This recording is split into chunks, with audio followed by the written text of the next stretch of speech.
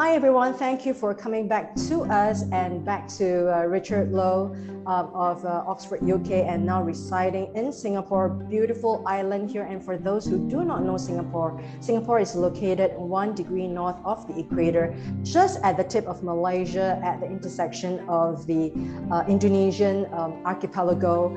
And we are in the middle of, I should say, we are at the tip end of the South China Sea where the actions are. So I think, ladies and gentlemen, wherever you are, you know Singapore, because wherever, if I just do pick up my shorts or my slippers right now and go to the East Coast Park, that's South China Sea. That's where the heat is on, Richard.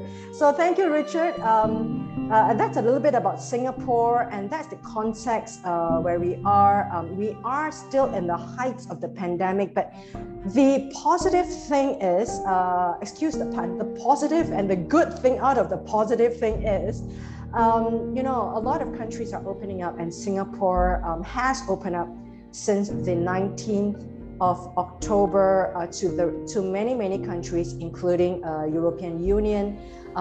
If you are vaccinated via the VTL lane, you could come into Singapore, and you could go to France and Germany and many other countries like in America, in Australia that's coming up, and also Switzerland that is opening its borders both ways.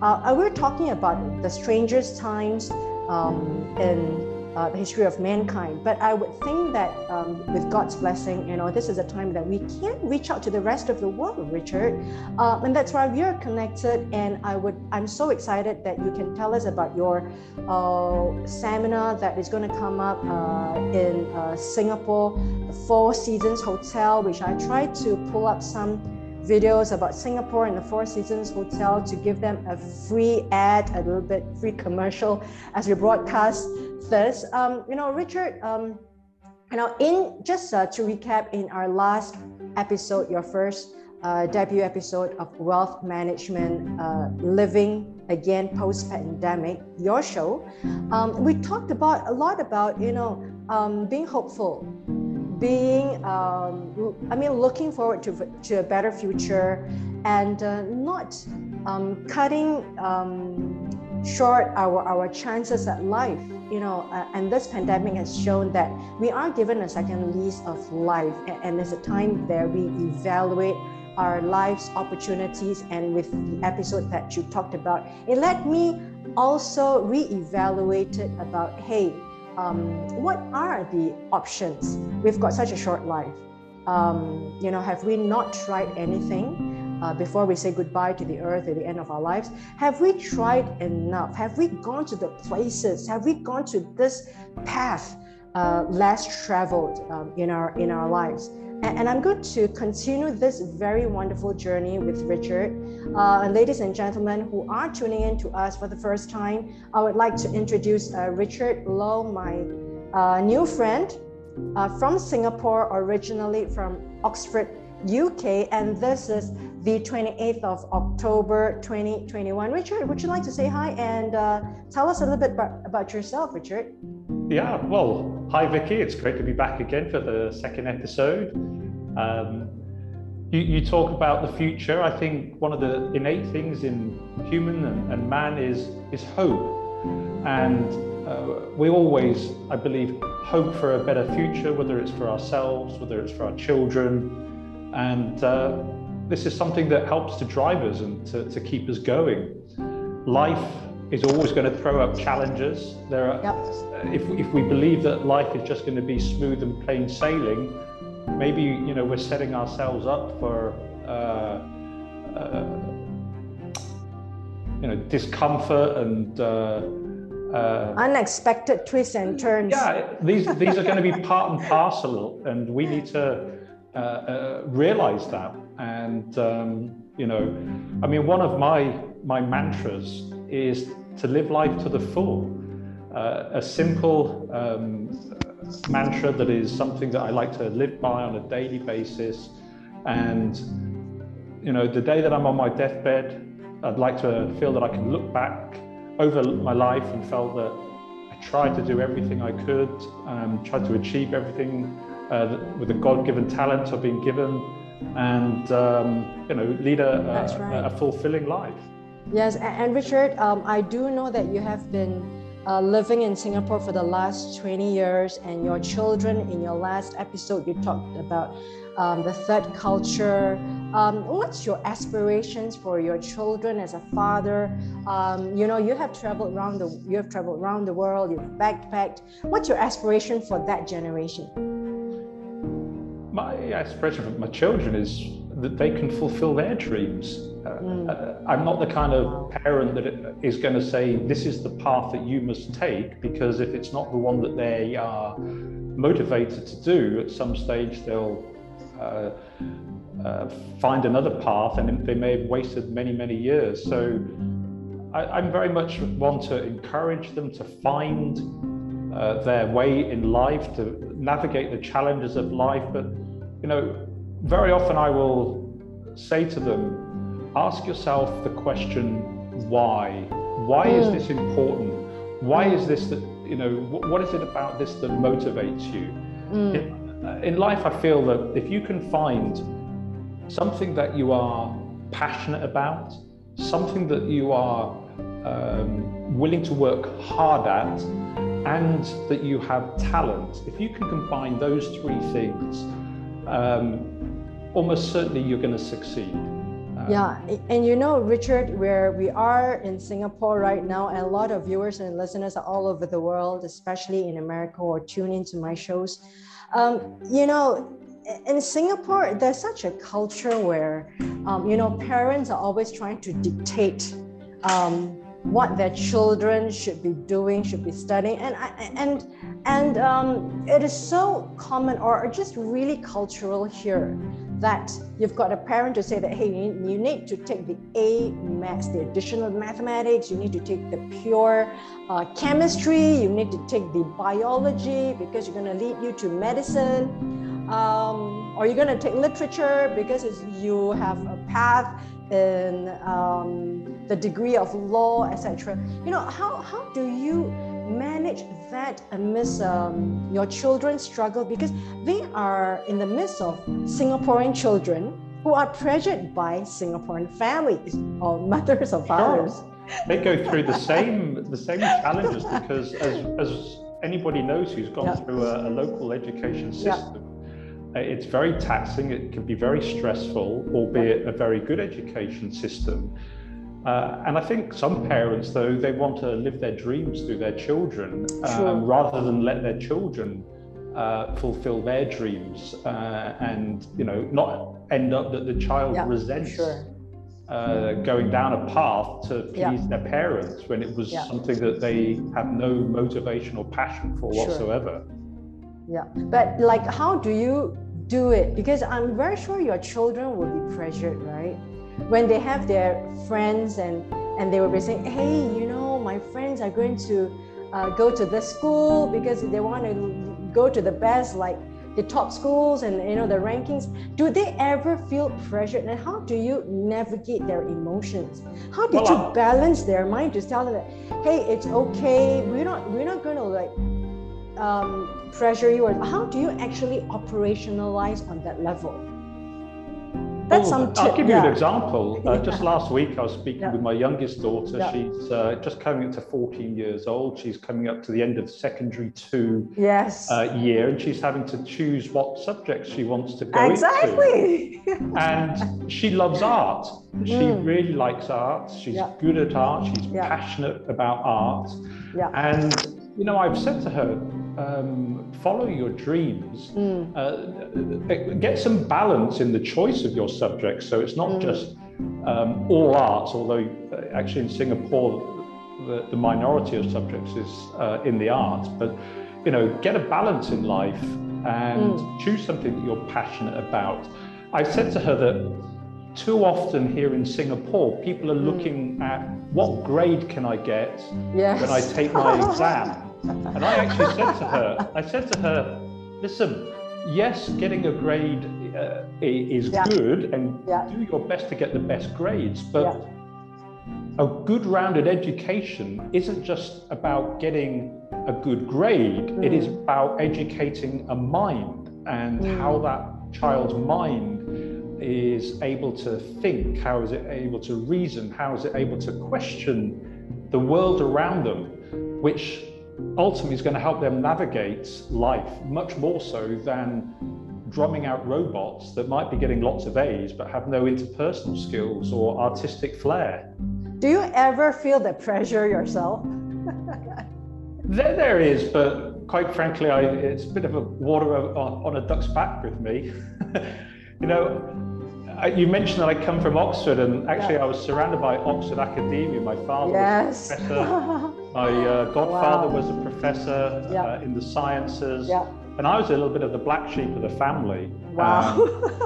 But I think that, you know, when I look at many of the students my father would teach, and I met up with a lot of them during student parties, they were exceptionally bright people, but didn't always have the communication skills or the street smart skills to be able to operate in the general world. They were great in the world of academia, but not necessarily you know, when communicating or motivating other people around them. So there are different kinds of intelligence, and not everybody is cut out to be an academic. And this is what I'm saying to my children, that do your best, because having a good education is a hugely valuable asset. But just getting an education for the sake of getting good grades is very often missing the boat. Yeah, and you know, now that we're talking about your business here at One Global, and I did search about One Global. You are an offshoot of another, I should say, the headquarters is located in Hong Kong, am I right? Would you tell us a little bit about One Global? This career that you have charted that is so different from what your dad has envisaged for you, I guess. Very much so, yes. He was a professor of biochemistry, so wow. miles away from real estate investment. I mean, I failed in chemistry, right, at age of 15. Right. Well, when he used to try and teach me, he was way over my head, and I would just get lost. I just want to go and have a one-word yes or no answer, Dad, and two hours later, I'll be completely confused. I couldn't even pronounce the words. They're kind of like. And then you got to kind of like get your spelling correct, right? Sure. If you don't get it right, it means another thing. Yes, exactly. You don't want to be poisoning people at the end. Yes, yeah. Tell us about One Global and this setup that you have and the hierarchical company of your company. Sure. Well, just to let you know, the head office is actually here in Singapore. We have a lovely converted shop house unit at 127 Devonshire Road. We have offices in Hong Kong, KL, Malaysia, I see. Middle East, South Africa, London. And the company really provides a great end-to-end service. So for anybody who wants to add international real estate to their investment portfolio, but they just don't know how to get started, or they feel that because it's overseas, they're not familiar with it. How do I get a mortgage? Who's going to manage my property? How do I know it's a good investment? Natural concerns that sometimes create barriers to entry. Yes. And what we have done is basically line up all the ducks and put the solutions in place to provide a complete end-to-end service, to provide a solution to every touch point throughout the investment life cycle, from finding the right property that suits your investment goals all the way through to selling the property at some stage in the future when you wish to take back your profits. Yes, and that's a good introduction about your company. And today we'll try to cover as much as possible. You know, for myself, I'm really interested in real estate. That's why I have been in France for the last 7 years. Ladies and gentlemen, you will hear in the next 20 minutes about perceived barriers of entry. About you know, this is what Richard talked about. Who's going to look after the property, and probably Richard can give a specific example, a specific scenario, a specific project that your company is currently doing. How do you or how does someone like a Singaporean go about investing in it, and how do you as a company take care of that project?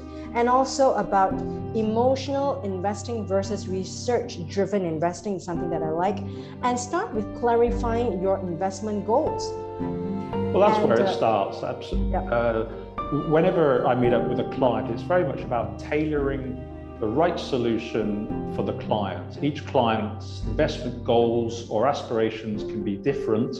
And so the more clear that those goals are, the easier it is for me to advise that client.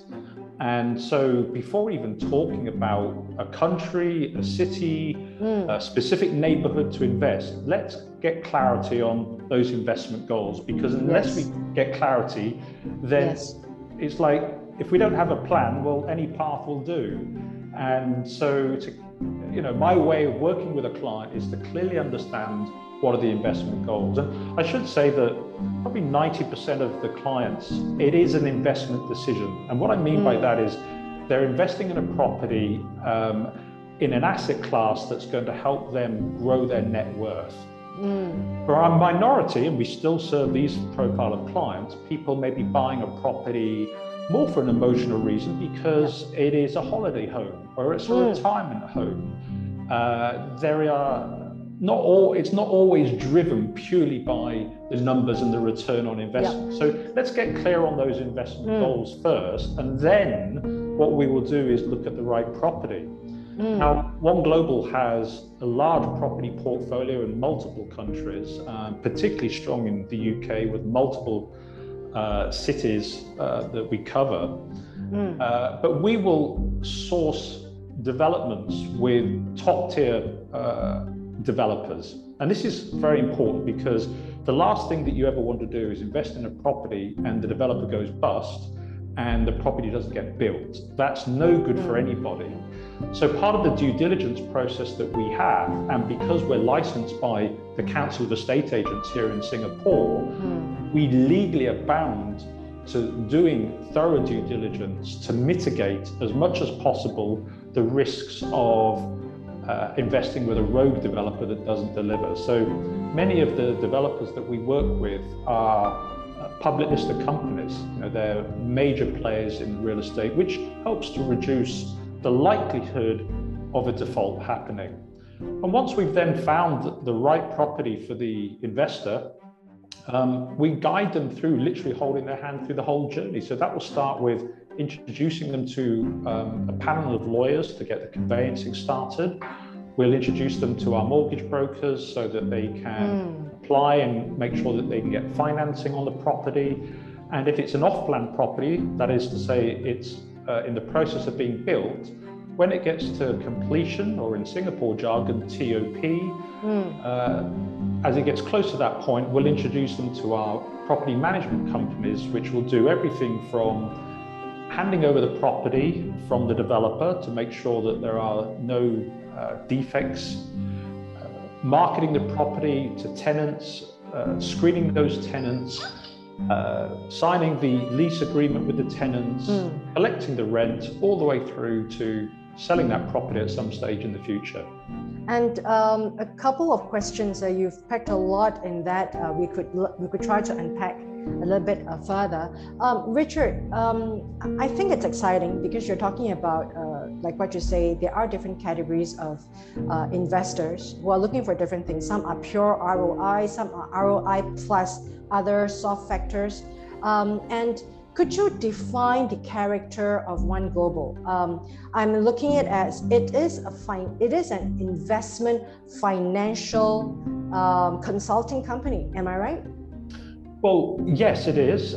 We work very much in a consultative approach to help clients, again, clearly define their investment goals and then match those investment goals with the right solution or the right property.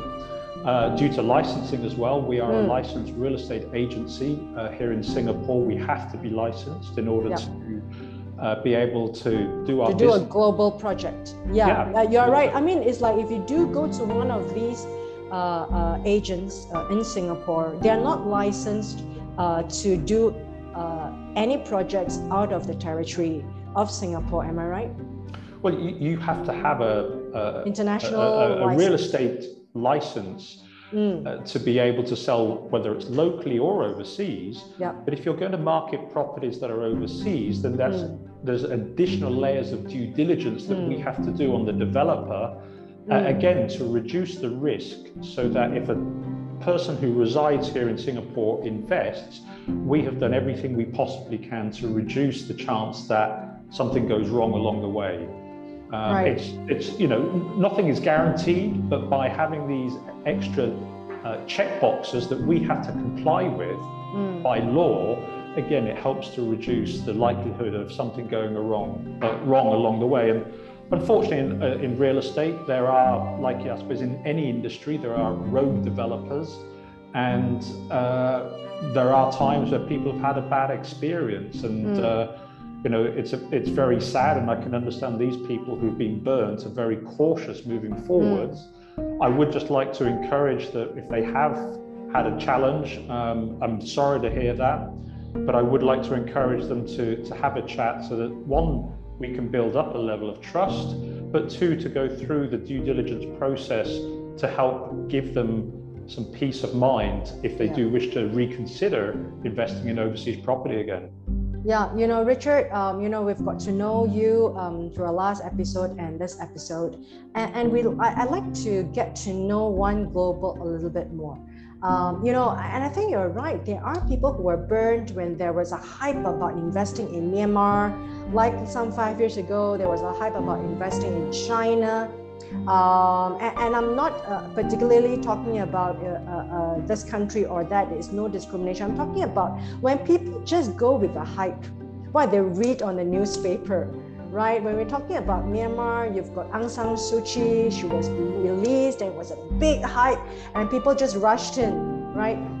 People talked about, the economy is going to be good, and I foresee that, and I was presented opportunities with that myself, and also numerous opportunities since the early 2000s about investing in various countries, probably like in China.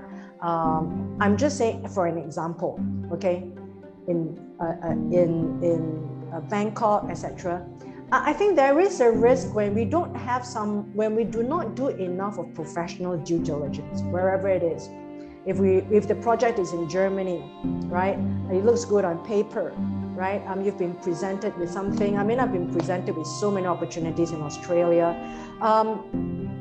That the person called One Global Service, and I'm looking at One Global as an entity, as a living person, holds with it the kind of philosophy, the kind of values that the company embraces about the relationship between the company and the client. And you have been trying to clarify, yes, this is what we do, and this is the assurance that we give, because we need to check the boxes and make sure that whatever project we bring and represent, they must have cleared the bar with us first. Am I right? Can you clarify that? Absolutely, yes. Yeah. It all comes down to really risk and reward. If you are investing in an emerging market, then there are other risks. There are political risk, there's currency risk. How strong is the rule of law? Can you enforce a contract in that country if the developer goes rogue? Is there a change in legislation that suddenly overnight can mean that it's killed the deal? So at the end of the day, risk reward is very important. And on one side, depending on your risk profile and exposure to risk, one person might say, well, look, yes, I'm very aggressive. I don't mind going into high risk, but know the facts is that potentially you might invest into an emerging market, and who knows, potentially you might make a great capital gain. But conversely, if something goes wrong, how do you protect your downside? Because you could lose everything. And what we've discovered over the years with the profile of clients that we generally service is that clients would rather have a safe haven market where we see good, steady growth over a medium to long term, as opposed to trying to become a millionaire overnight, and investing into an emerging market that potentially could give you higher returns, but potentially, could lose everything. So this is part of the process when speaking with a client. One of the questions I'll ask is, what is your risk profile? Would you define yourself as aggressive, moderate, or conservative? How do you see real estate fitting into your investment portfolio? Would you like to take a more conservative approach because other parts of your investment portfolio are more aggressive, and get some balance within that investment portfolio? And where does real estate sit in that? Yeah, and I looked at your projects here at One Triangle. Would you like to walk us through this flow of process? Like, for example, I come into your webinar or your seminar at the Four Seasons Hotel, or on Zoom webinar, and you've got a project, right? Walk us through very quickly, like your 10-step kind of process for someone like myself. Sure.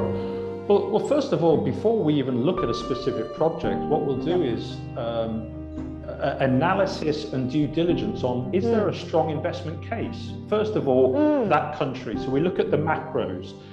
Is there political stability? Is there currency stability? Is there a good rule of law? What is the overall supply demand of that country? And then we start to zoom in on a city, and then we start to zoom in on a neighborhood, and we'll look for a variety of things. Okay, before we go into that, I think this is so interesting, and it's so interesting for potential clients of yours to know actually the process of you shortlisting a project that you would like to represent. Am I right? So I think that process gives someone like myself the kind of assurance. Like, for example, you've got this One Triangle project from Ashford, and then you've got another project, Ashford, Kent. You've got another project around the Triangle. Now, how do you exactly do that, like shortlisting that and doing that due diligence? Like you with your board of directors come in to say that, hey, we've got like 10 projects, but out of 10 projects, we shortlist 3, and out of 3, we only take 2. How does it go? I mean, for it to make it the mark. Yeah, it starts at a higher level. So let's say we're looking at Ashford. Ashford is one of the best connected commuter belt towns just outside of London. And we've seen through the pandemic that there's been a migration from city centre living to the suburbs and commuter belt towns. So we've seen that the growth rate has been extremely strong in these kind of commuter belt towns. So there are many commuter belt towns around London. So let's look at not just the average. Let's find a commuter belt town that's going to outperform average. Otherwise, why use one global? So we then start looking, what is let's say, starting off with things like, what is the supply demand? What is the population growth? Those are two things that go hand in hand. If you've got an undersupply on one hand and you've got population growth on the other, it's a double whammer, and almost certainly there is going to be growth, because when demand outstrips supply, whether that's because there's an undersupply or overpopulated area, then prices will go up. So these are some key things. What is the regeneration that's going on that's going to be adding value to that town?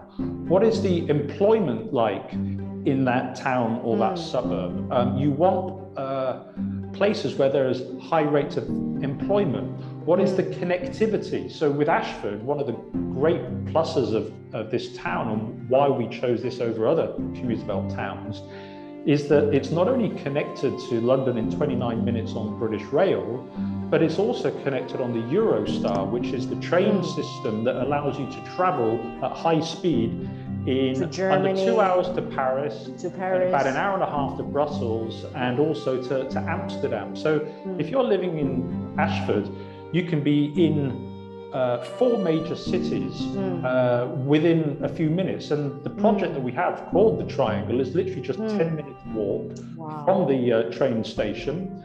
And it sits right beside a beautiful park and river, which is what people are looking for. You know, an interesting statistic that came out from one of my colleagues recently in another seminar was that pre-COVID, the number one reason that somebody chose to live in a particular apartment or home was its proximity to public transport, and the second was proximity to where people work. Now, when we look at what is the main driver for people choosing a property, it's actually accessibility to open parkland and open space. And so what we've seen in the space of 18 months, people have radically changed what they need in a home, and they're looking for more space.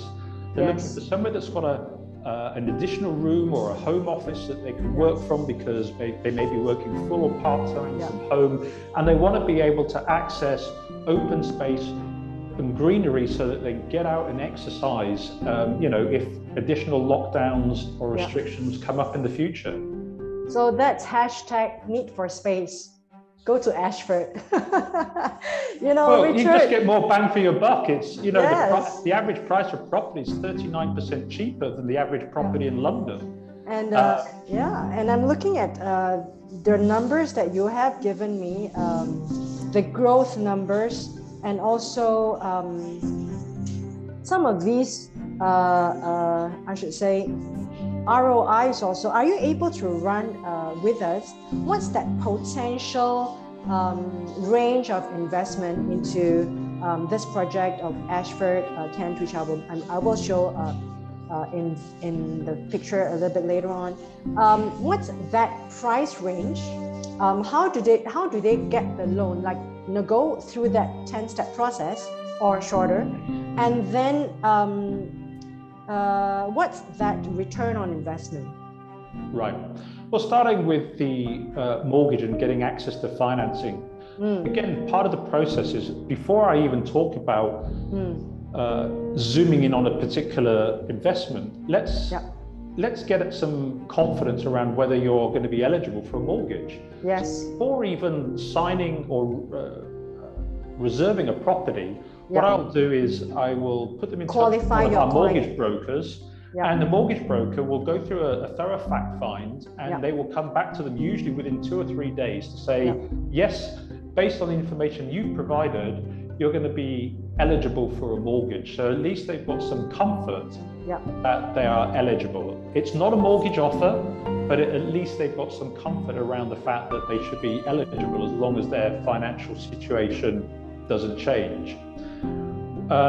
When it comes, walk us through a little bit about this process, because I do know that you know, a lot of local banks do not give out loans for projects outside Singapore. We're talking about UOB. You know, we're even talking about HSBC. They don't do that. How does one get that mortgage from you or from one of your brokers? Sure. Well, local banks, UOB, OCBC, and so on, they will tend to lend in prime central London. And the reason 1 and 2, right? Yeah, what we call zones 1, 2, and maybe even out to zone 3. And the reason being is that because the Singapore banks, they're not so familiar with the market in the UK. So they have offices in the centre of London, and typically they feel comfortable to lend on property in the centre of London. But when we work with a mortgage broker, they have access to over 200 lenders in the UK. And this gives you access to a far greater range of products. Wow. And it may be that you think that I can't qualify for a mortgage, but you'll be amazed that different banks have different criteria, and the mortgage broker knows this. And so the value of using a mortgage broker is that they have these relationships with these banks. They know how to prepare the mortgage applications. They know the do's and don'ts, and they know which lender is more likely to lend based on your profile.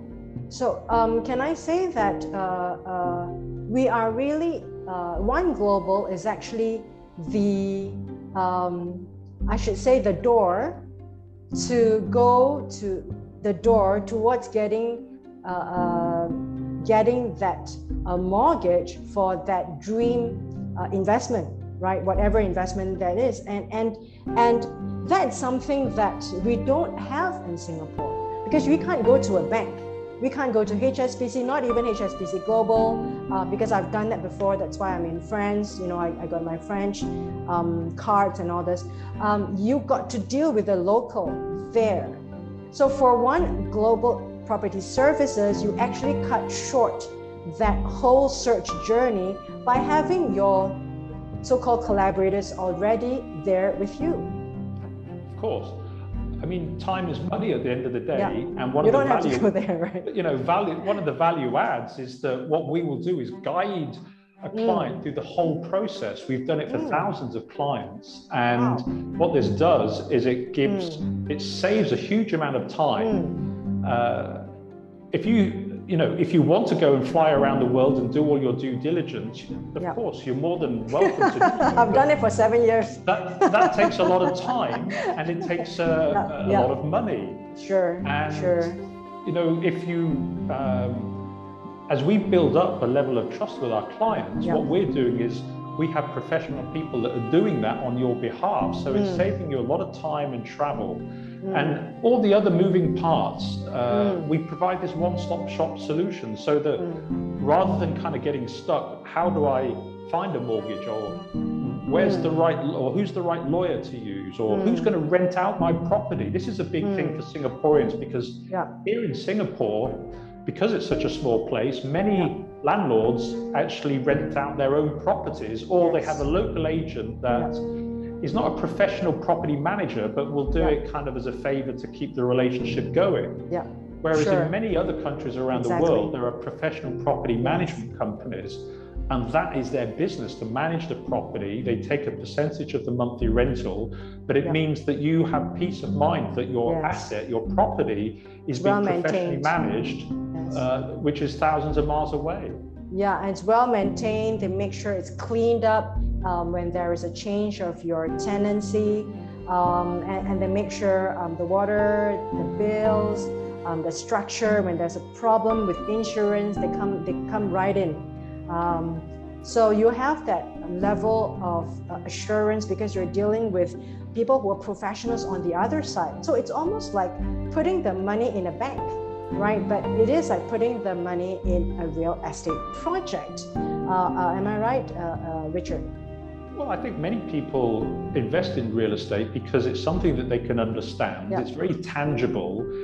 And once you've bought the property, then the property typically takes care of itself. You've got a tenant in there that is paying the rent. In the UK, we can get what we call interest-only mortgages, and that means that your property is almost certainly going to be cash flow positive every single month. So you've got this cash cow generating you income. And over the medium to long term, the value of the property goes up. And because most people live in a property, they've probably gone through buying their own property at some stage. It's something that they understand. It resonates with many people. And I think this is why property still, for Singaporeans and many people around the world, is very often the preferred asset class to grow their wealth in. Richard, could you run through some basic ROI numbers and the range of investment for first-time non-experienced investor for UK? Sure. So when we look at return on investment, my definition is, you know, how much money and capital have I put into this property as a deposit? And then when I come to sell it at the end, you know, what return have I made on my capital? So just to take a very simple example, if I bought a property in cash, that is, I didn't get a mortgage, I bought it 100% in cash. Let's say it's $100,000, just to make it a nice, easy round number. And I sell that property in 10 years' time, and it had doubled in price. So I'm now selling at $200,000. I've made 100% return on my investment. Now, if you want to increase your return on investment, actually borrowing, which sometimes in Asia and certain countries is seen as a bad word. No, you know, some people in certain cultures don't In like Asia. to take on debt. They want to pay everything in cash. Yes. There is good debt and there's bad debt. Yeah. And when you can get financing, Why not? in the country sometimes for as little as 1%, Yeah. then why not leverage? Because imagine you had 100,000, Yeah. but this time what you do is you buy 2 properties and you put 50,000 deposit on each property. Both of the prices of those properties were $100,000. Yeah. And again, let's take the same scenario that in 10 years' time, they both double in price. Yeah. So once I've paid back the money to the bank, I've sold 2 properties now for 200,000. So that's a total combined of 400,000. I need to pay back the bank 100,000 that I borrowed. I've actually made 200,000 profit, or I've made a 200% That's a no-brainer, return right? on my investment.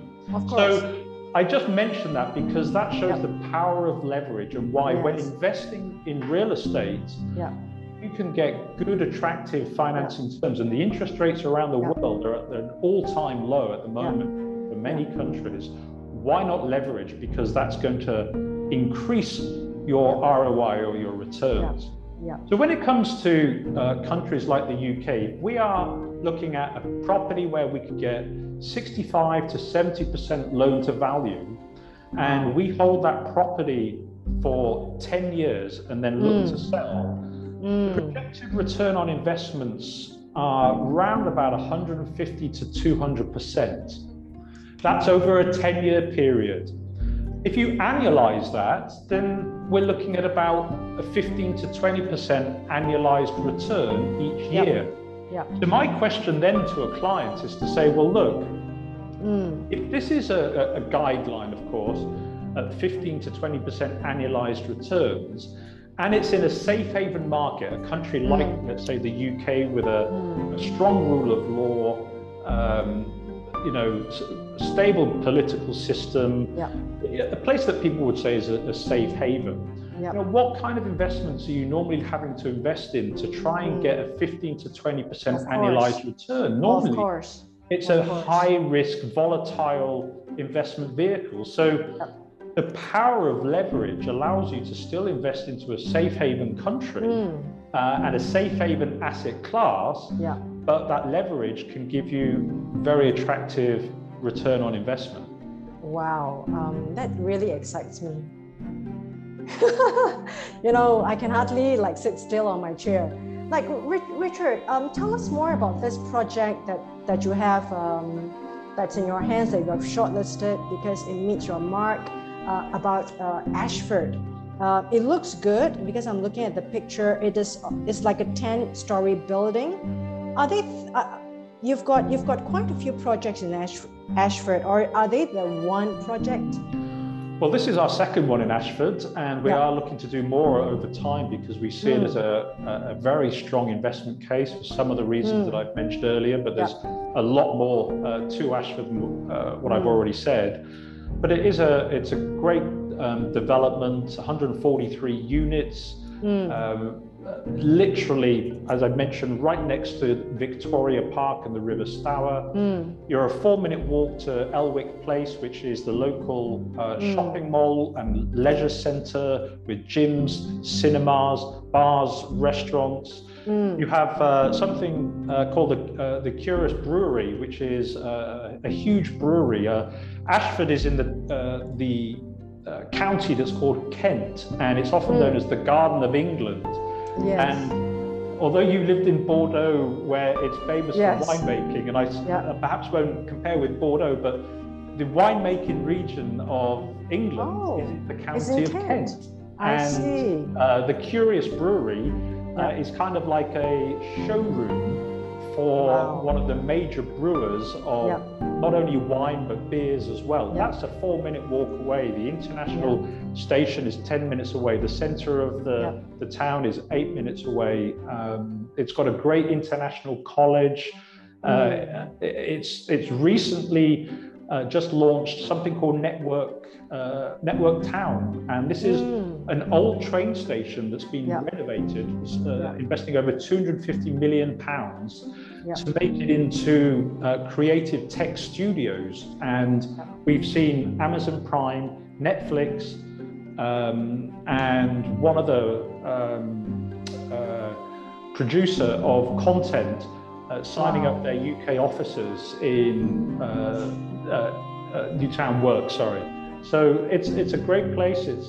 It's got for those who need the retail therapy, it has a premium outlets. And for those people who are not familiar with premium outlets, these are sort of designer shops, and it attracts over 3 million people every single year into the town of Ashford just to visit this one premium outlet shopping mall. So it's a real buzzing place. The population is estimated to be rising significantly, and that's causing a real crunch on the housing shortage. And within the last year or two, more and more people are looking for towns like Ashford because it's cheaper, they get more bang for their buck, but they can still connect into major cities because of the connectivity of the railway system. Yeah, and you know, like in France, the studies have shown, or the statistics are that property or home ownership is 30%, it's 29.2%, and the rest of the people just rent. It is so different from like in Asia or in Singapore, whereby, you know, a lot of us in Singapore, 90% we are homeowners. You know, that's where the rental market is, because you've got a huge number of people queuing up for the apartment just to rent. What's the numbers like there in the UK or in Ashford? It's changed over time. The UK, I mean, there's a famous English saying that an Englishman's house is his castle. And like a lot of Singaporeans and quite a lot of Asians, people save up money to buy their first property and get on the housing ladder. I remember listening to a BBC story a few years ago, where 20 years ago, the average time it took for a graduate to get on their first property was about 3 to 4 years. So let's say that, you know, they graduate in the UK 22 years old, they're looking at maybe 25, 26 to get on the property ladder. They were saying, this was about 2 years ago, that the average age is now 38, and it's predicted to go up to 42. And the reason being is that prices of property have gone up. Loans of value, it's a different economic factors. Are now lesser. So rather than being able to get a 95% mortgage after the global financial crisis, which was driven partly by the housing issue, banks became much stricter on how much they will lend. And so now you might be talking 20, 30% deposit, and the young generation just don't have enough funds. So unfortunately, they are forced to rent. So I feel sorry for the young generation, because the only way that many of them can get onto the property ladder is through what we call the bank of mum and dad. And this is becoming a common term. The bank of mum and dad is having to help their kids get on that property ladder. Otherwise, they can end up renting. But the flip side of that is, if you're an investor, then having a massive pool of tenants is a good thing. And when there is a lack of property on the market, it means that when units come up, they get snapped up. Sure, that's wonderful. And I've gotten you for almost 60 minutes. It's so interesting. It just kind of like just went past like 5 minutes, because this is something so real and something so relevant to a lot of us. Richard, the final 30 seconds, are you able to wrap up about exiting the investment, and how do you actually go about like offloading this investment? Well, we basically work with many real estate agencies across the UK. If you market a property at a fair market price, and you're in a market whereby there is an undersupply of property, you can always sell a property.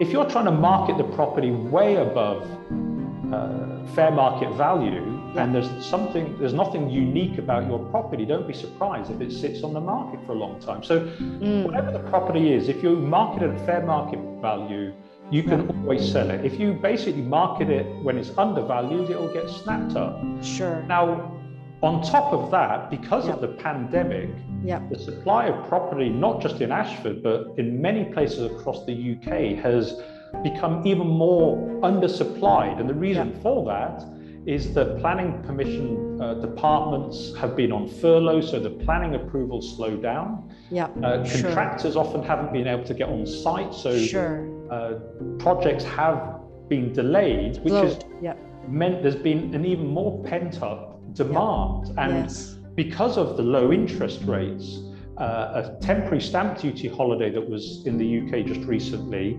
and the fact that people want to then take advantage of these factors to upgrade, has meant that there is just an absolute major supply. So prices are driving up, and when properties are on the market, they are getting snapped up these days. Wow. So that's, ladies and gentlemen, very exciting future for a lot of us.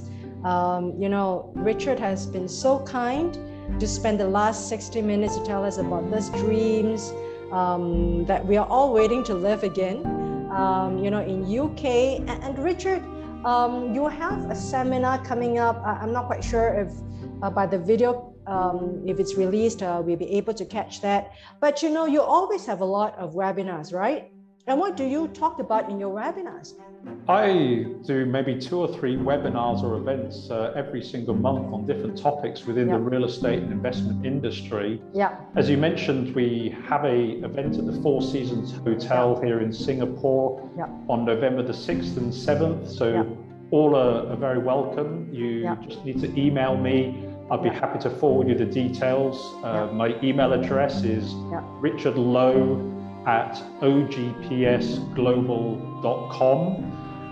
Richard Lowe, that's Lowe, that's my family name. Even though it sounds like it sounds like an Asian name. But so Richard Lowe at ogpsglobal.com. I'd be more than happy to send you the details. We're having an event. It's basically a London workshop, and we're going to be having many guest speakers, not just myself, on multiple topics over the weekend on different aspects of investing in the real estate market. So you can actually kill many birds with one stone, because you can come and enjoy multiple events and learn a great deal with some real keynote experts in their field. So we've got people from mortgage brokers, tax consultants, talking about the market. Coming in from the UK? They're mainly based in this part of the world. They're expats living here, but servicing people in this part of the world. So it's going to be a great event if you wish to come along and learn about the real estate market. One of the topics I'm going to do, which will be quite interesting, is literally comparing the return on investment of investing in an entry-level property here in Singapore and an entry-level property in London. And you'll be amazed at the difference in the return on investment based on the amount of deposit, based on the loan to value, based on the stamp duty that you need to pay, and the kinds of mortgages you can get with interest only as opposed to principal and interest, the cash flow that then produces. So watch this space, come along, and you'll hear more about. Sounds really exciting. You know, pros and cons of investing in London and Singapore. Yeah, you got it right there. I hit the nail on the head. That number one step is qualifying your client, right? You don't want to go through the whole process and then your client is not qualified for a particular mortgage, and you know the client has got to take out cash, etc. And then design the whole investment portfolio. Glad that you have got brokers there, and they're so important. They have such great expertise, right? I mean, they know exactly what the banks are doing, which banks require what papers, and the paper could be quite a lot, and they've got to qualify the first round themselves as the brokers, and then before presenting it to the banks. And they would kind of know, are you 90% assured that you can get your loan. So I think the brokers are important as in any form of investment. Thank you so much, Richard. I'm so excited for you, Richard. Well, thank you for having me again. It's been a real pleasure. And I'm just waiting for your webinars or seminars to go live so that people can watch wherever they are. You know, one day, maybe soon, I'll see you and your experts live on YouTube or in your own podcast. Ladies and gentlemen, and that's very, very intense information from Richard, and from his explanation, you can see that he's someone who is a guru in investing in properties. You should go to him. And his email address is just repeated. Please go and click and jot down his email. And you know, Richard, your videos are going to go to all podcast catchers in over 30 countries, and definitely the videos are going to go to US and a lot more podcast TV. I'm so glad to have you. You've given a great insight about UK. Definitely for myself, it's an eye-opener. You know, I've never really considered that, but maybe we should. So Richard, any final 10 seconds to say before we say goodbye? Yeah. The event that we're doing at this on November the 6th and 7th, if you're not physically here in Singapore, again, just email me and I'll be more than happy to forward you any of the seminars. We'll be recording them all. So again, just email me, Richard Lowe at ogpsglobal.com, and I'll be more than happy to send you the invitation, and we'll then forward you any of the recordings. So look forward to seeing you there, either in person or virtually at some stage. And of course, because Richard, we are all in this digital immortal world for perpetuity. Now, if anyone missed any of these webinars or seminars, and if you're interested, you can always go to Richard. You know, he's told us a lot about himself, his philosophy, and also One Global, what they stand for, the services that they provide. I hope you can go to them. And this is myself signing off from Singapore, and that's Richard Lowe. And we are broadcasting to you from Singapore to the rest of the world. Thank you so much, Richard. I look forward to seeing you again for the third episode of your show.